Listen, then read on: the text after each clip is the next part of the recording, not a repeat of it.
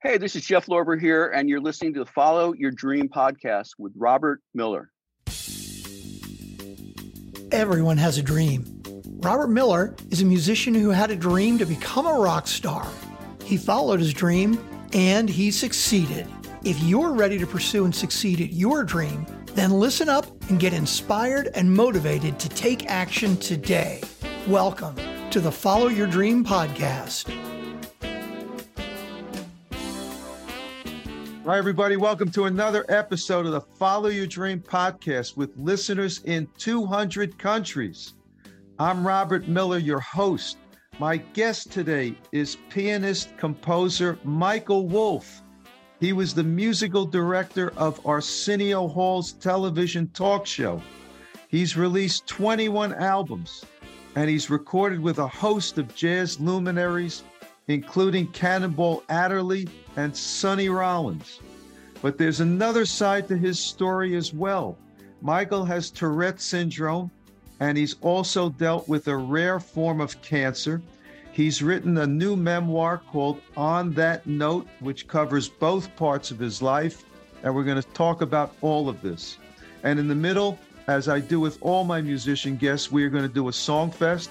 We've picked out a few songs of Michael's. We're going to play a bit of them, and you're going to listen to him talk to you about them. You're going to get the backstories, and nobody else does this in podcasts. And as you also know by now, I feature a song of mine underneath the introduction and at the end of every episode, and I try to make the song relevant somehow to my guest or the subject matter. And in this instance, I have chosen a song that I wrote a long time ago called Cannonball from the album Prisoners of Love by my band, the Robert Miller Group. Why did I choose this? Well, Michael recorded with Cannonball Adderley, and I wrote the song Cannonball to honor Joe Zawinul of Weather Report, who got his start playing with, you guessed it, Cannonball Adderley. So I thought it worked. So Michael Wolff, welcome to the Follow Your Dream podcast, baby. Yeah, thanks for having me here, man. Looking forward to it. I'll tell you, it's tough to make a living as a jazz musician, isn't it? It's tough. It is very tough. I've had to do a lot of extracurricular things just besides just playing straight ahead jazz. But I've been really fortunate. I mean, I went on the road at 20 with Latin jazz violinist Tjader, and it just went from one gig to the next for about 10, 11 years. And at a certain point, I decided to get off the road and stay in New York. And I did. That's when I experimented with stand-up comedy and acting and all kind of different things, but ultimately realized, music was what was up for me. So I stuck with that. Did you always want to be a musician? Were you trained and, were your parents musical people? Yeah, my dad was an amateur musician. He was a doctor, but he had perfect pitch. And so he always was playing music around the house. And he's the one that sat me down. And when I was a little kid, I'd sit on his lap. He had this rocking chair and he's into golf. So he'd be holding his 9-iron or something. And we'd listen to Count Basie's band, Ray Charles, Oscar Peterson, all the people that he liked. And he would discuss it with me and tell me about the sections of the songs and the A section, the B section, it's segueing here. He really knew a lot about music, just kind of an amateur. But it was great for me to have that background. Very impressive. My father was a trumpet player, also kind of an amateur trumpet player. He played weddings and bar mitzvahs and things like that. But he said to me right from the get-go that you're going to be a musician whether you like it or not. So he started me on piano, and then ultimately I switched to trumpet and then taught myself guitar and bass. It's always nice to have that at-home situation where they're pushing you a little bit. So important to have that support. My dad, had grown up in the Depression, and he was very poor. He grew up in Mississippi, picking cotton in the summer, so he'd have enough money to pay for his school clothes and stuff. And he got the Army in World War II to draft him and send him through college and medical school. He just worked really hard. So he told me, he said, look, I did all the hard stuff. You do something fun, be a jazz musician or a golf pro. He was very supportive, But that was a different day, man. That was the late 60s, 70s, it was everything was cheap. I went to UCLA, it was at $225 a quarter. I mean, just things were different, Isn't that amazing? I went to Boston University myself. And the last time I checked, the tuition and room and board there was something like $80,000 a year. My father would have had a heart attack over that. Yeah, definitely. All right. So how did you work your way into television? How'd you get this gig with Arsenio Hall? Tell me about that. Well, the way I met Arsenio was I was musical director for 5 years with Nancy Wilson, the great jazz singer. And because of that gig, I learned to arrange. I conducted a lot of symphonies. It was, I didn't have a jazz education because it didn't exist when I was coming up in the 60s and 70s. It was really, you had to kind of figure it out on your own, or I studied classical music in college. So when I got with Nancy Wilson, I had to learn to arrange for a big band and orchestra and strings and to conduct and do all these different things. And we would play at various clubs, for, in those days, you played for 2 weeks, right? So we were playing in Chicago, and actually out at the Hyatt in Chicago, they had a little jazz room, like a dinner supper club, and this seated about 300 people. So we were there for a couple of weeks, and the normal comedian couldn't make it. And they just went to the comedy club about a mile away and got this kid, Arsenio Hall, to come. And he opened for us, and Nancy loved him and called her manager, John Levy. He came out, started managing Arsenio. So we were on the road together a lot. We were roommates. We became really close. And he always said to me, I'm going to have a talk show one day, and you're going to do the music, man.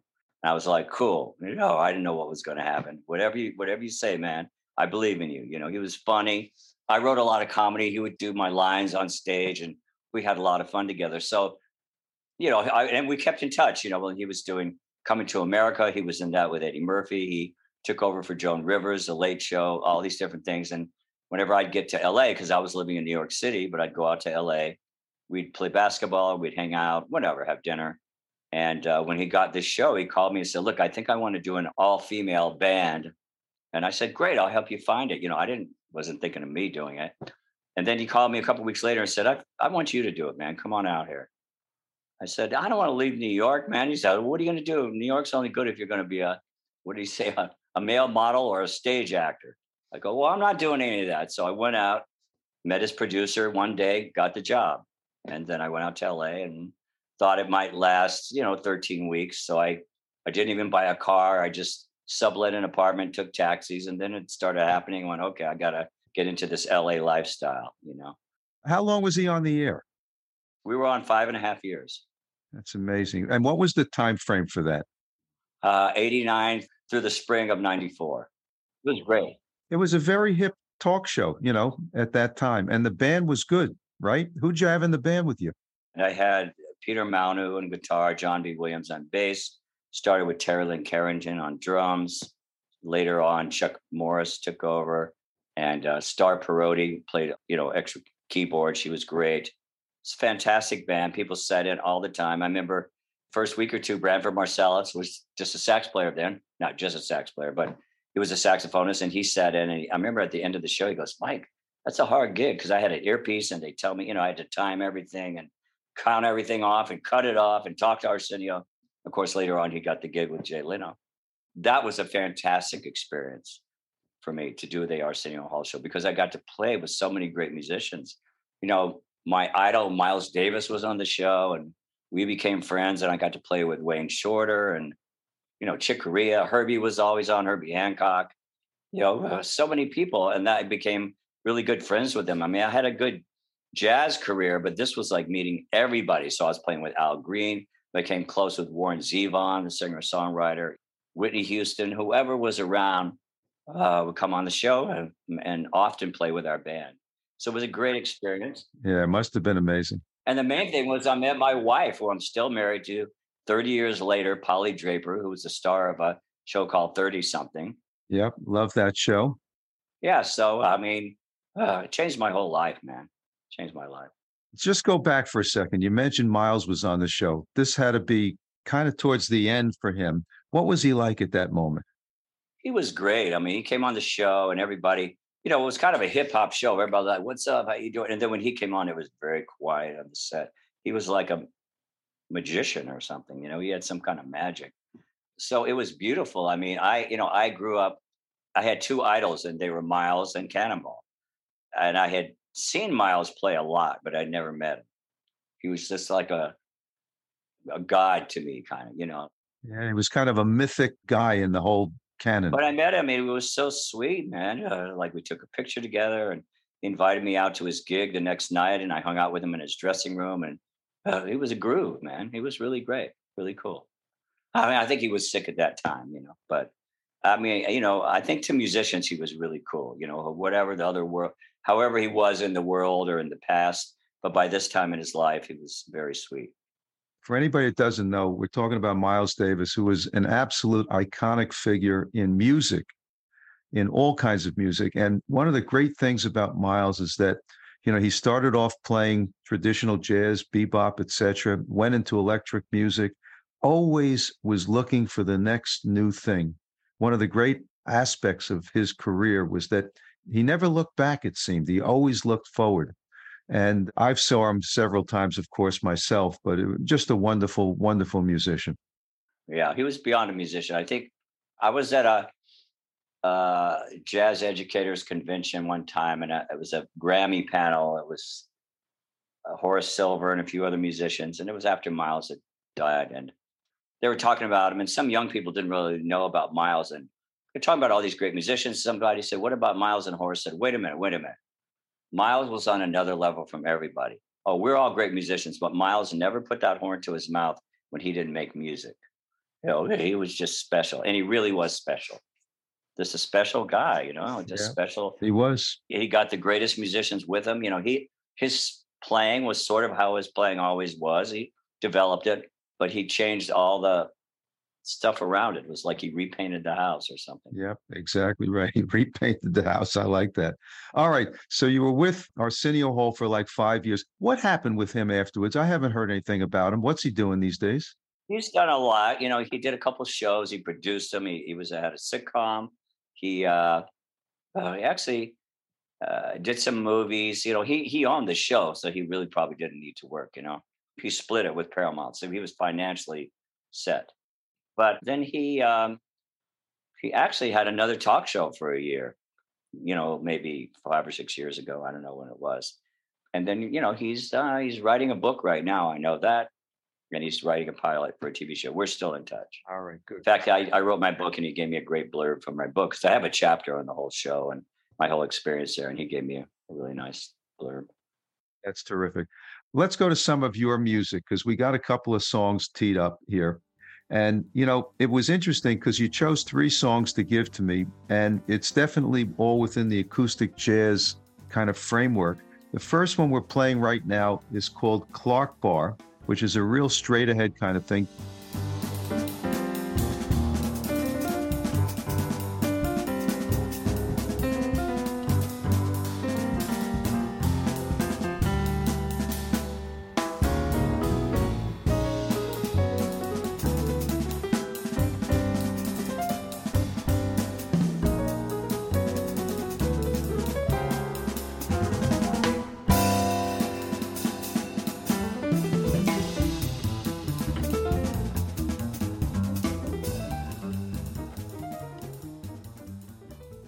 Tell me the backstory on that one. Well, I had a band for a while, and I'm still really close with jazz and funk drummer Mike Clark, who played with Headhunters, Herbie Hancock's Headhunters. And so we had this band, Wolff and Clark Expedition. And, you know, I compose all the time, and I have music just laid out. You know, I compose on a big piece of paper, you know, big pad of paper, and I'm always writing and connecting it. Anyway, I just came up with this little vamp and this hit, and I thought, you know, Clark Bar was a candy bar when we were young, but I wrote it for Mike Clark, you know. So it just kind of happened. Christian McBride is the bass player on this, and Mike is the drummer. And it just, it was a real fun thing to play. I would guess I would say influenced by McCoy Tyner, sort of, you know. I hear that McCoy Tyner kind of influence in it, so that's cool. All right, let's go to the second one called Bounce. This one, you know, it reminded me a lot of So What by Miles, you know, from the Kinda Blue album, because it's got that bass melody thing going in the beginning, and then you go into kind of a jazz rock type of vibe on it.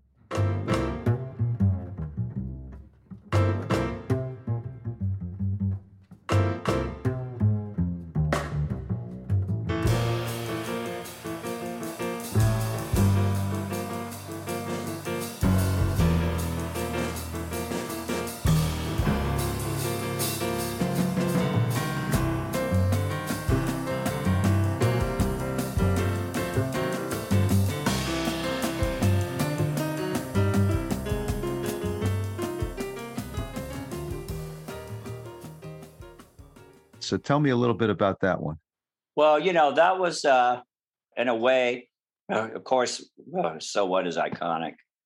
Da da da da da da da da da da da da da. So it's the same kind of thing like that, but the feeling of it is more from Tjader and really like Ramsey Lewis or something. It's kind of mixing the Latin and a little funky, and it's just music that I like to play and that was really important to me coming up. So there's actually a chapter in my book. When I perform now, I read some stuff from the book, and there's a chapter, I read part of it about Tjader, and then I talk about this song that I wrote, because I originally called it San Mateo, which is where Tjader lived, but then I made it bounce. I thought that was a better title. But so that was the concept, just that, how often do you hear a bass play a melody? I missed it, so I thought, let me make up a melody for a bass. Oh, it worked out great. I love it. Well, as a bass player myself, I was attuned to that when I heard it. So I congratulate you. And I like the fact you mentioned Ramsey Lewis. He was always one of my favorites. When he recorded the In Crowd, right, which I covered in my band years later. And if you go back and you listen to the original that he did of that song, they're playing it in a nightclub. And what was so cool was that you hear the tinkling of the glasses, and you can almost hear the waiters walking through the aisle as the band is playing that song. You don't hear stuff like that anymore. No, Ramsey Lewis was, when I was starting out and I was, a teenager, Ramsey Lewis is kind of a gateway pianist to get into more complicated jazz, because his music that he was recording then was, pop songs. Yeah. Like Wade in the Water was kind of like a gospel song, and the In Crowd and stuff like that. And so I really got into that feeling that they did, which was kind of early jazz rock, I guess you'd say, kind of a fusion thing.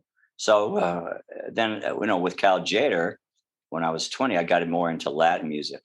So I mixed a little bit in there. I always like to mix stuff. I don't like it necessarily to be one straight thing. Good for you. All right. The last one we're going to listen to now is Barcimento, which is a live thing by you.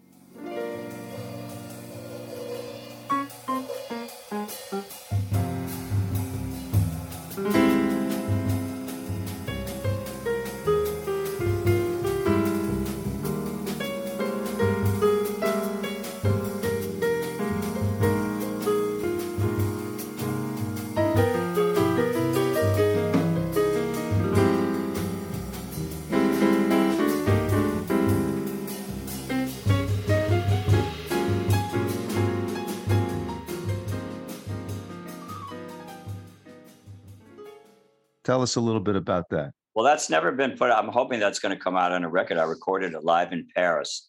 I have a jazz trio in Paris with a great drummer named Jeff Boudreau, who we actually know each other from Louisiana. He's from Louisiana, but he's lived in Europe about 30 years, and he lives in Paris.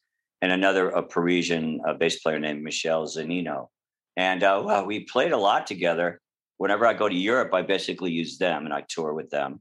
And I thought it would be fun to record this band, So we played, there's this place called the Sunside, and we just booked a couple nights. They had a setup with Pro Tools and everything. We recorded this album. And Barcimento is a song I wrote for a drummer friend of mine named Michael Barcimento, who was actually in my house one day, and he started playing a beat. And I just wrote this whole song. And I go, I got to write this down quick. It just came out. So that's how that happened. Pretty cool.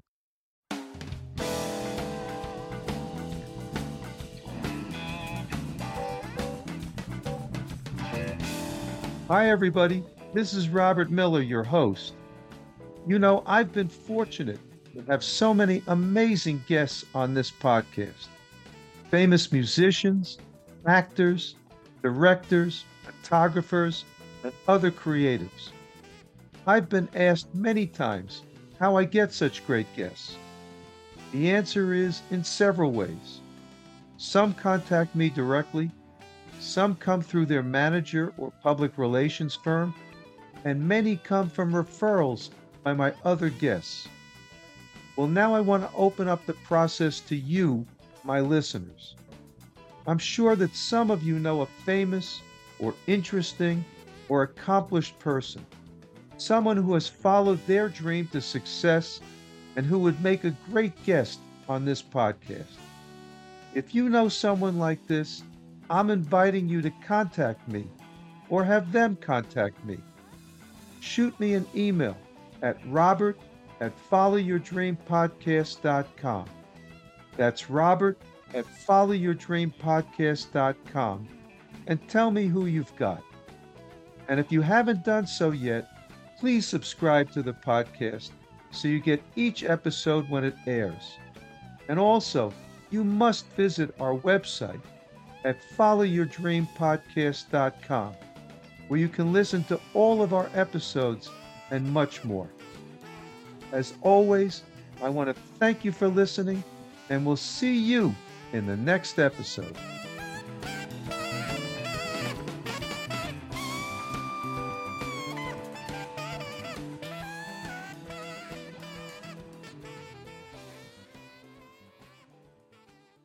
All right, I want to get to the second part of what we're going to be talking about, which is kind of a different aspect, and that's your whole medical side of things, which is a very interesting story to add into this. You've got Tourette syndrome, so tell everybody who doesn't know just what Tourette syndrome is.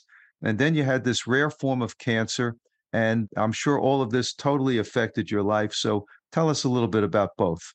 Well, the Tourette syndrome, I mean, I don't know. I would say it's people do what's called tics. They have, you might call them habits.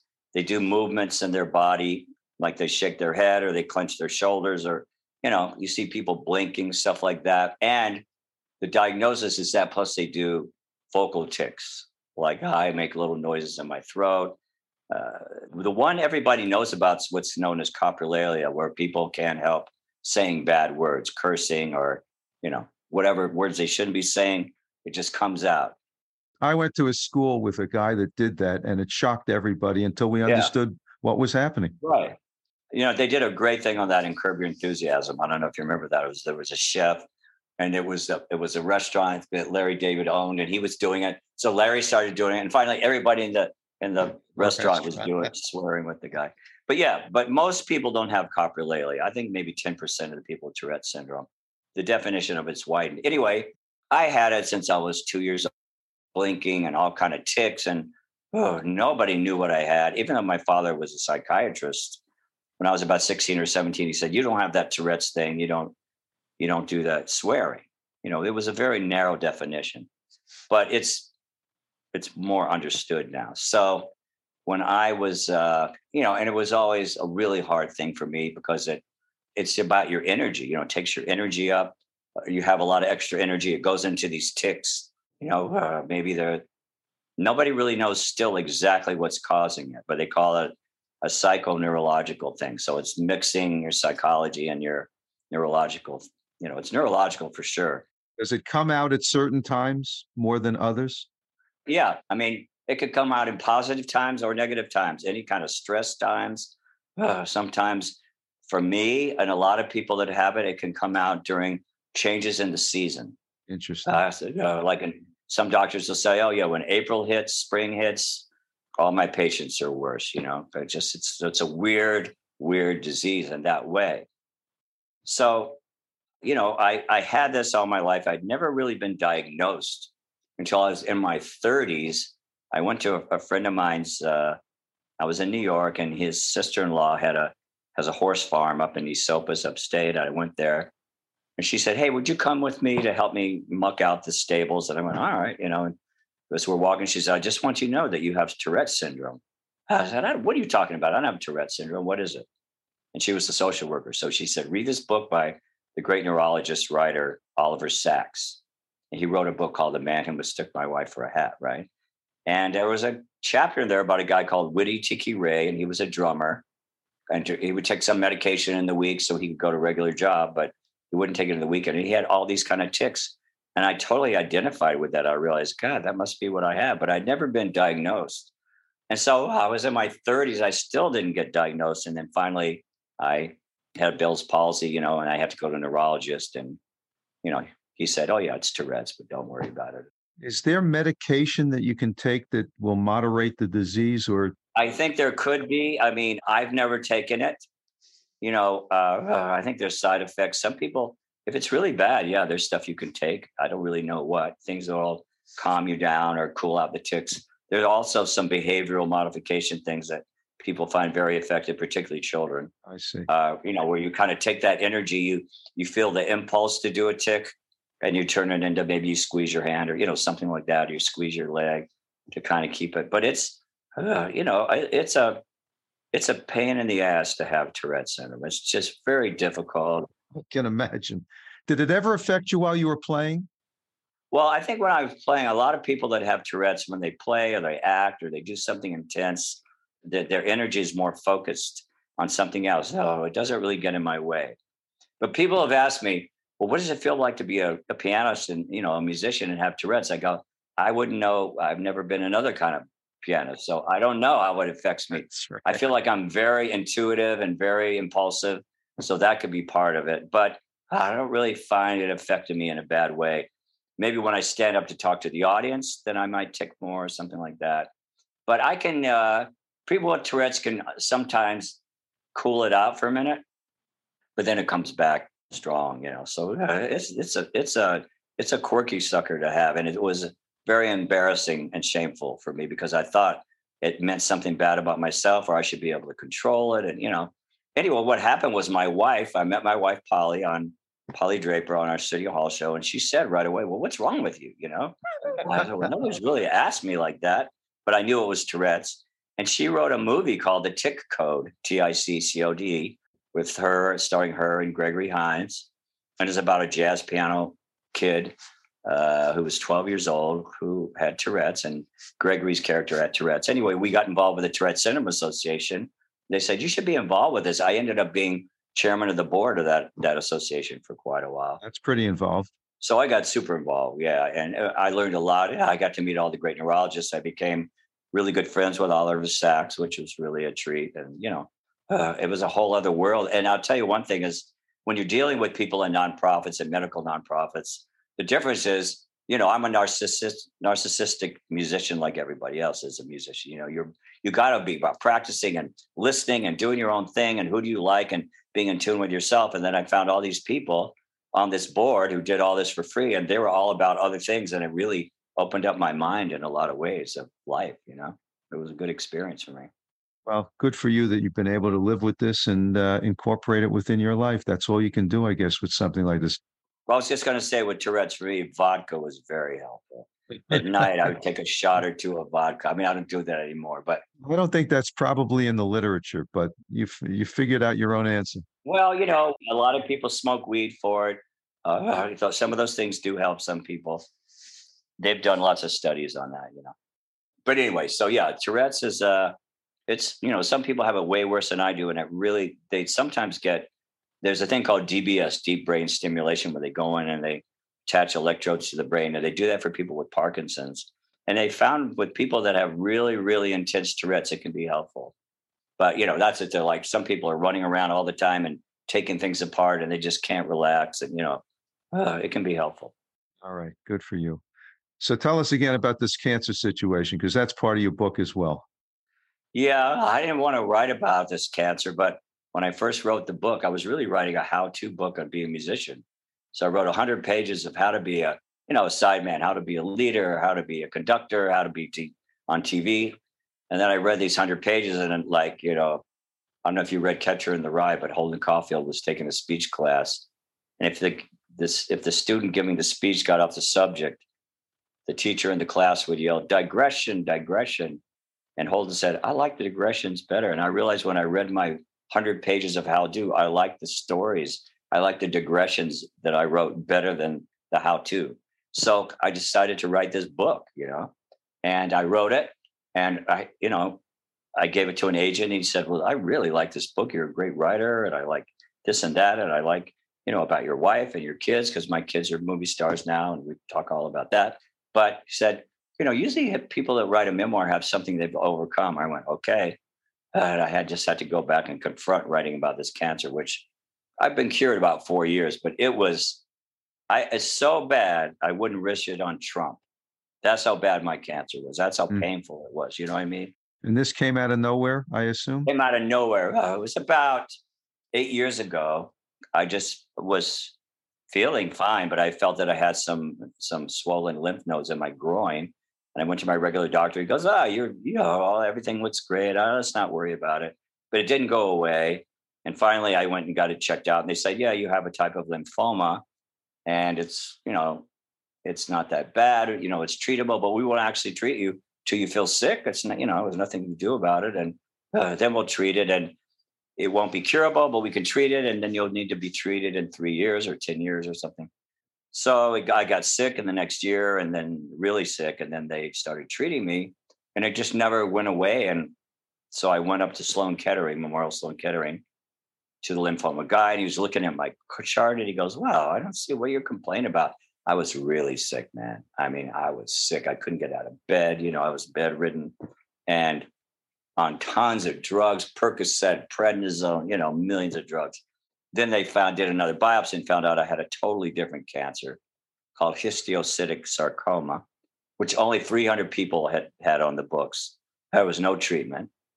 So they sent me to the rare cancer guy at Memorial Sloan Kettering, a really nice guy. And I said, hey, man, I was just pitiful, pitiful shape. Just 20 pounds lighter and, just miserable. And I said to him, well, you got to get me to the guy that's treated the most of these. He goes, I've treated the most of anybody. I said, well, how many patients have you had with it? He said, 10 in his whole career. And I didn't ask him what happened to him. And I said, am I going to survive? He goes, well, I'll fight with you. And I went, this is not good. This is not good. So in the meantime, when I'd gone there, they were doing a trial at that time of a genome blood test to check your genomes to see if they could find mutations in your blood that might relate to a cancer. So in the meantime, that guy, Dr. Gounder, treated me with a really strong chemo. And I basically died one night. I got such a bad sepsis and pneumonia to that. And, my blood pressure went away. It was a nightmare. I was in the ICU for 3 days. And, wow. I wasn't expected to live, And so but somehow I did. I got back home. I was bedridden. And then this doctor, I go to see him and he says, you won't believe it, but finally at the end of the whole blood thing, took 6 weeks for this genome blood test to come in. I found a thing that it might be the mutation. So, and this guy was a real researcher. He said, I think I found a pill that's used for another kind of cancer. Let's try it. I had nothing to lose, but it was expensive and it wasn't for my cancer. So it took a while for the insurance to prove it. I get, after doing all this chemo and all this stuff, I get this little sugar pill. I mean, it looked like a Skittle or something. 2 milligrams. So I start it. I take it for 2 days. After 2 days, all my symptoms went away. I'd had night sweats, rigors, which are shivers every day. I'd been so sick. Symptoms went away. I went to him. He was tripped. He goes, let's do another test. Let's do a PET scan. And after 10 days, it was 80% reduction of the tumors. Unbelievable. So, because it was stage 4, it was in every place in my body, every organ, every place. So then I kept taking this medicine and I said to him, well, what's the research? He goes, you're the research, man. There's no research. We're going to try. You're it. We're going to try a lot of different things. So he would try a big amount for like a week and then we'd get off it and then we stop it. And then we tried all kinds of stuff. And at the end of about 2 years, he says, and every time I take it, was testing me every month or two. He says, I haven't seen cancer in at least a year. And he said, I think we found the key to the lock of this cancer. I said, well, how will I know if I'm cured? He said, well, that's a tough decision. You'd have to decide to stop taking this medicine. And he said, but that's a big decision you have to make. I said, no decision. Stop the medicine. So he said, look, if you make it a year, it doesn't come back, you're not in remission, you're cured. So it's been 4 years, hasn't come back. It's a remarkable story, Michael, really is. No, this guy saved my life. The fact that he figured out this pill that worked, I mean, it's like hitting the lottery. So good for you. He wrote an article about my case in the New England Journal of Medicine. I asked if he could put a link to my album, but he wouldn't do it. Because of that, all of a sudden, a big drug company came in and they made a drug just specially for this. And now he's getting all kind of patients, because people didn't really know what they had from all over the world. And I asked him, well, now what percentage of patients do you cure? He goes, 100%. Since your case, 100% of these people are cured. It's remarkable. Absolutely remarkable. All right. We have been speaking here with Michael Wolff, who has had quite a career both in jazz, and he was the musical director of Arsenio Hall's show. And then he had some medical issues that had plagued him for a long time with Tourette syndrome and then this form of cancer. But you've come through it all.